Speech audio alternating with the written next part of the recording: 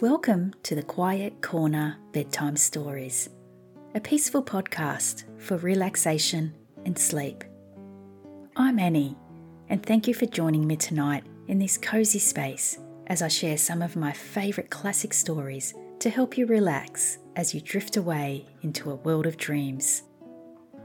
If you're enjoying the podcast, be sure to follow us on Instagram, Spotify or Apple Podcasts at the Quiet Corner Bedtime Stories. You can also leave a rating or review wherever you like to listen to this podcast. It's a chance to tell us what you love about the show, and it helps others discover it too. In addition, if you listen on Spotify, after each episode description, there are questions and polls where you can give feedback on this podcast. I love hearing from you, and your feedback helps me choose what you like to listen to and how to improve this podcast. Thank you to all my listeners. Your support is much appreciated.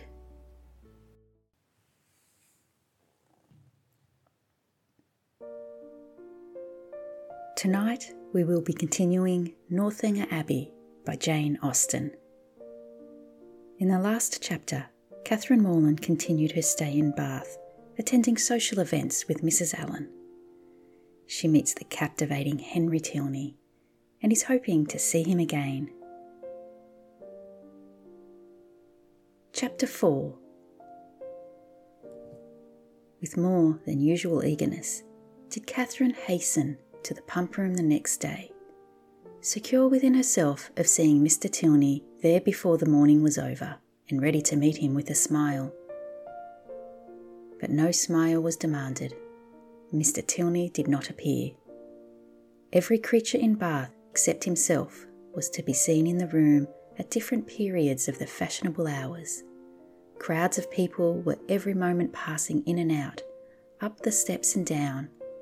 People whom nobody cared about and nobody wanted to see. And he only was absent. What a delightful place Bath is, said Mrs. Allen as they sat down near the great clock after parading the room till they were tired. And how pleasant it would be if we had any acquaintances here. This sentiment had been uttered so often in vain that Mrs. Allen had no particular reason to hope it would be followed with more advantage now. But we are told to despair of nothing we would attain, as unwearied diligence our point would gain.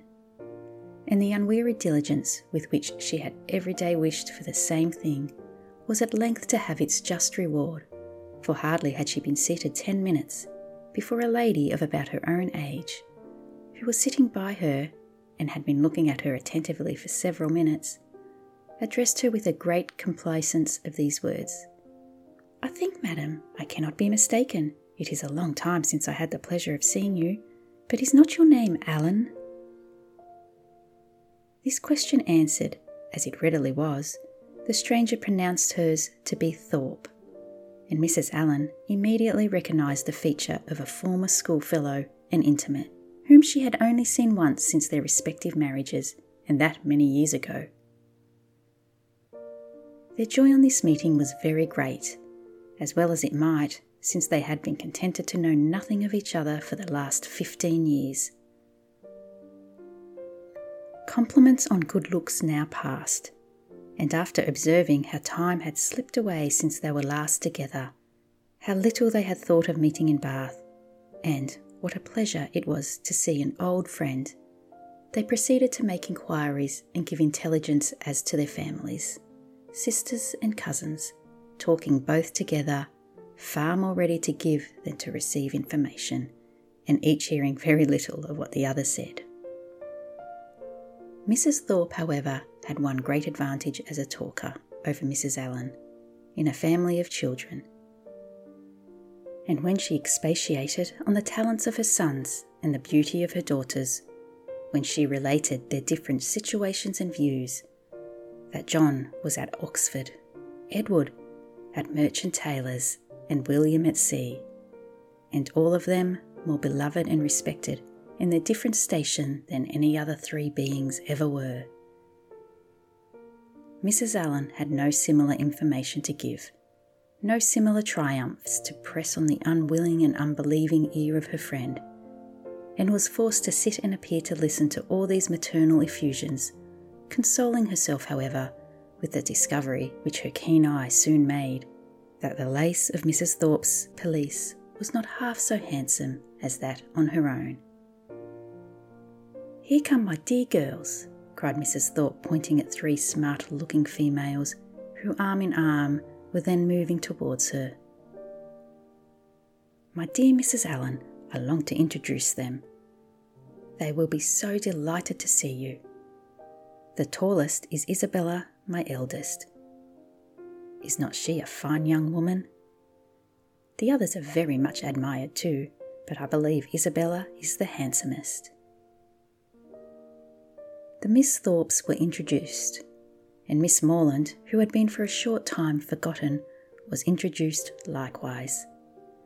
The name seemed to strike them all, and after speaking to her with great civility, the eldest young lady observed aloud to the rest, "How excessively like her brother Miss Morland is." "The very picture of him indeed," cried the mother, "and I should have known her anywhere for his sister," was repeated by them all 2 or 3 times over. For a moment Catherine was surprised, but Mrs. Thorpe and her daughters had scarcely begun the history of their acquaintance with Mr. James Morland before she remembered that her eldest brother had lately formed an intimacy with a young man of his own college, of the name of Thorpe, and that he had spent the last week of the Christmas vacation with his family near London. The whole being explained, many obliging things were said by the Miss Thorpes of their wish of being better acquainted with her, of being considered as already friends through the friendship of their brothers, which Catherine heard with pleasure, and answered with all the pretty expressions she could command, and, as the first proof of amity, she was soon invited to accept an arm of the eldest Miss Thorpe, and take a turn with her about the room. Catherine was delighted with this extension of her Bath acquaintance, and almost forgot Mr. Tilney while she talked to Miss Thorpe. Friendship is certainly the finest balm for the pangs of disappointed love. Their conversation turned upon those subjects, of which the free discussion has generally much to do in perfecting. A sudden intimacy between 2 young ladies, such as dress, balls, flirtations and quizzes. Miss Thorpe, however, being 4 years older than Miss Morland, and at least 4 years better informed, had a very decided advantage in discussing such points. She could compare the balls of Bath with those of Tunbridge, its fashions with the fashions of London, could rectify the opinions of her new friend in many articles of tasteful attire, could discover a flirtation between any gentleman and lady who only smiled on each other, and point out a quiz through the thickness of a crowd. These powers received a due admiration from Catherine, to whom they were entirely new, and the respect which they naturally inspired might have been too great for familiarity, and not the easy gaiety of Miss Thorpe's manner, and her frequent expressions of delight on this acquaintance with her softened down every feeling of awe, and left nothing but tender affection. Their increasing attachment was not to be satisfied with 6 turns in the pump room, but required, when they all quitted it together, that Miss Thorpe should accompany Miss Morland to the very door of Mr. Allen's house, and that they should then part with a most affectionate and lengthened shake of hands, after learning, to their mutual relief, that they should see each other across the theatre at night, and say their prayers in the same chapel the next morning. Catherine then ran directly upstairs and watched Miss Thorpe's progress down the street from the drawing-room window, admired the graceful spirit of her walk, the fashionable air of her figure and dress, and felt grateful as well as she might for the chance which had procured her such a friend. Mrs. Thorpe was a widow, and not a very rich one. She was a good-humoured, well-meaning woman, and a very indulgent mother. Her eldest daughter had great personal beauty, and the younger ones by pretending to be as handsome as their sister, imitating her air and dressing in the same style, did very well. This brief account of the family is intended to supersede the necessity of a long and minute detail from Mrs. Thorpe herself of her past adventures and sufferings, which might otherwise be expected to occupy the 3 or 4 following chapters, in which the worthlessness of lords and attorneys might be set forth, and conversations which had passed 20 years before be minutely repeated.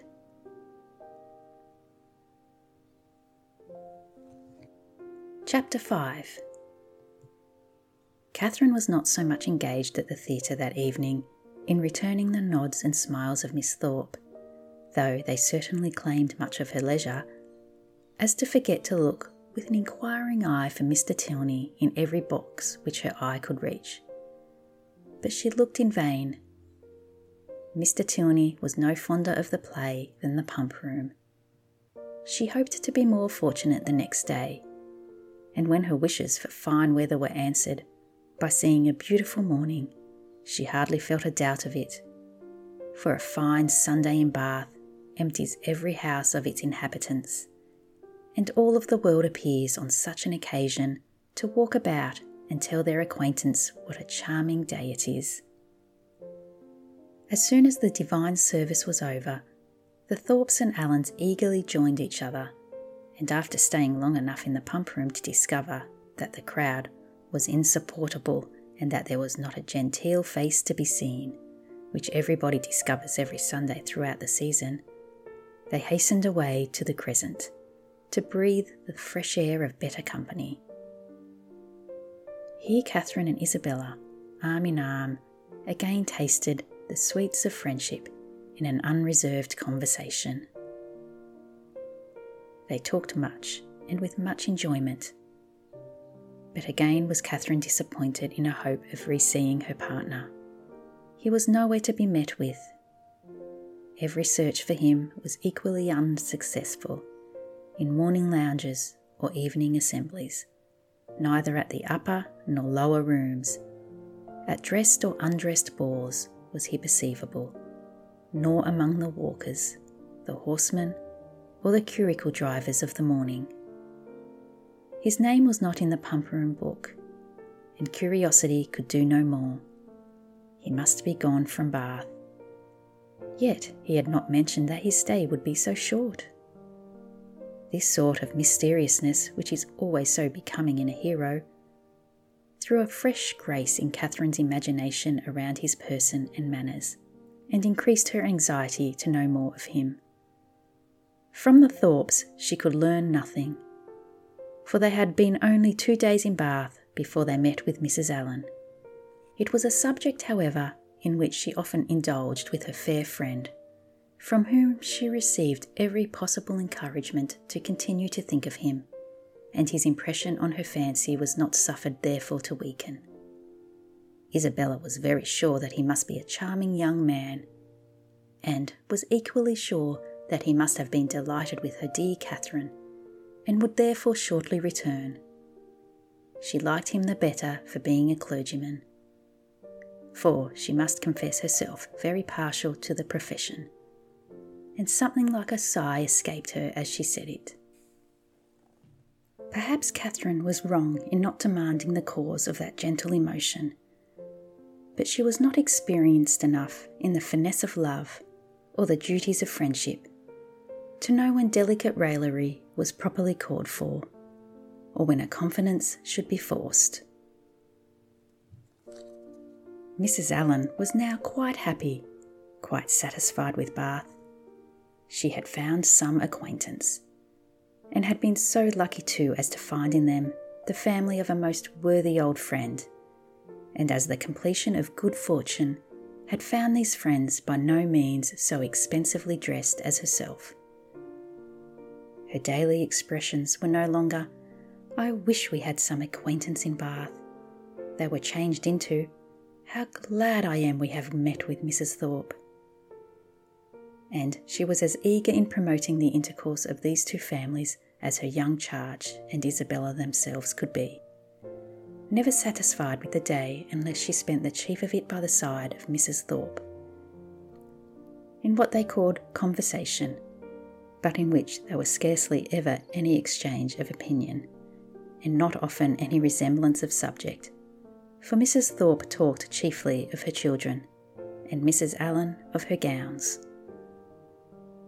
The progress of the friendship between Catherine and Isabella was quick, as its beginning had been warm, and they passed so rapidly through every gradation of increasing tenderness that there was shortly no fresh proof of it to be given to their friends or themselves. They called each other by their Christian name, were always arm in arm when they walked, pinned up each other's train for their dance, and were not to be divided in the set. And if a rainy morning deprived them of other enjoyments, they were still resolute in meeting in defiance of wet and dirt, and shut themselves up to read novels together. Yes, novels, for I will not adopt that ungenerous and impolite custom, so common with novel writers, of degrading by their contemptuous censure the very performances to the number of which they are themselves adding, joining with them their greatest enemies in bestowing the harshest epithets on such works, and scarcely ever permitting them to be read by their own heroine, who, if she accidentally take up a novel, is sure to turn up its insipid pages with disgust. Alas, if the heroine of one novel be not patronised by the heroine of another, from whom can she expect protection and regard? I cannot approve of it. Let us leave it to the reviewers to abuse such effusions of fancy at their leisure, and over every novel to talk in threadbare strains of the trash with which the press now groans. Let us not desert one another. We are an injured body. Although our productions have afforded more extensive and unaffected pleasure than those of any other literary corporation in the world, no species of composition has been so much decried. From pride, ignorance, or fashion, our foes are almost as many as our readers. And while the abilities of the 900th abridger of the History of England, or of the man who collects and publishes in a volume some dozens lines of Milton, Pope, and Prior, with a paper from the Spectator and a chapter from Sterne, are eulogised by 1,000 pens, there seems almost a general wish of decrying the capacity and undervaluing the labour of the novelist, and of slighting the performances which have only genius, wit, and taste to recommend them. I am no novel reader. I seldom look into novels. Do not imagine that I often read novels. It is really very well for a novel. Such is the common cant. And what are you reading, miss? Oh, it is only a novel, replies the young lady, while she lays down her book with affected indifference or momentary shame. It is only Cecilia, or Camilla, or Belinda, or, in short, only some work in which the greatest powers of the mind are displayed, in which the most thorough knowledge of human nature, the happiest, the liveliest of effusions of wit and humour are conveyed to the world in the best chosen language. Now, had the same young lady been engaged with a volume of The Spectator instead of such a work, how proudly would she have produced the book and told its name, though the chances must be against her being occupied by any part of that voluminous publication, of which either the matter or manner would not disgust a young person of taste. The substance of its papers so often consisting in the statement of improbable circumstances, unnatural characters, and topics of conversation, which no longer concern anyone living, and their language too, frequently so coarse as to give no very favourable idea of the age that could endure it.